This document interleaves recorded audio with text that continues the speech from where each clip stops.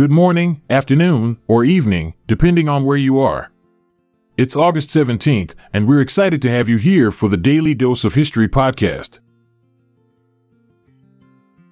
Let's continue on a historical note with some notable events that occurred on this day. On August 17, 682, Pope Leo II commenced his pontificate, marking a significant event in history. Leo II succeeded Pope Agatho, who had passed away earlier that year.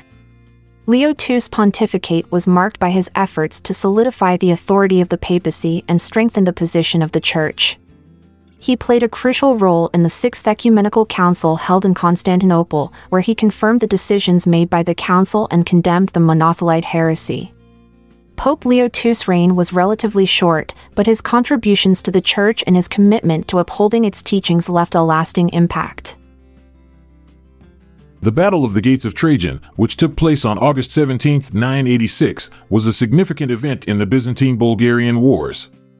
Led by the Bulgarian rulers Samuel and Aaron, the Bulgarians emerged victorious over the Byzantine forces. The battle occurred at the Gate of Trajan, a strategic pass in the Balkan Mountains. Despite the defeat, Byzantine Emperor Basil II narrowly escaped capture. This battle marked a turning point in the conflict, as it showcased the military prowess of the Bulgarian forces and their ability to challenge Byzantine dominance in the region. The Battle of Verneuil, which took place on August 17, 1424, was a significant event during the Hundred Years' War.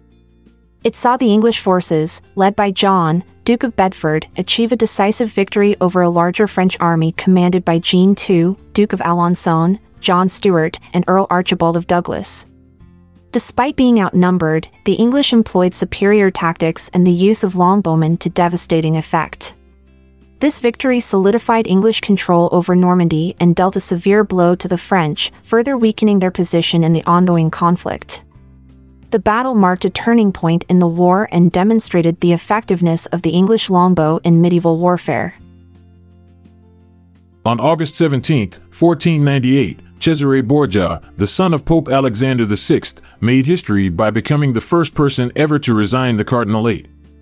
This unexpected move came as a result of his father's death and the subsequent power shift within the Vatican.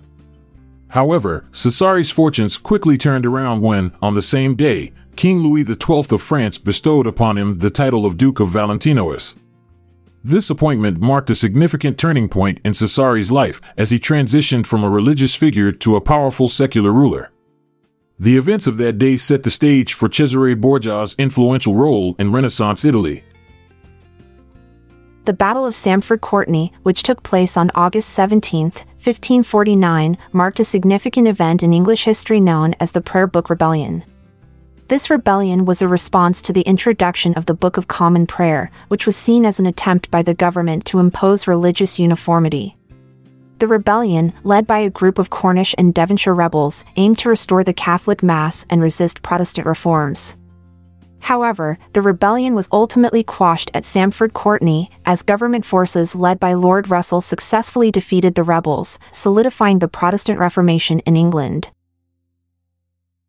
On August 17, 1560, a significant historical event took place in Scotland as the Catholic Church was overthrown and Protestantism was established as the national religion. This event, known as the Scottish Reformation, marked a turning point in the country's religious landscape. The Reformation was driven by a combination of religious, political, and social factors, with influential figures such as John Knox playing a key role. The overthrow of the Catholic Church resulted in the dismantling of monastic institutions, the suppression of Catholic practices, and the establishment of a Protestant church governed by the General Assembly.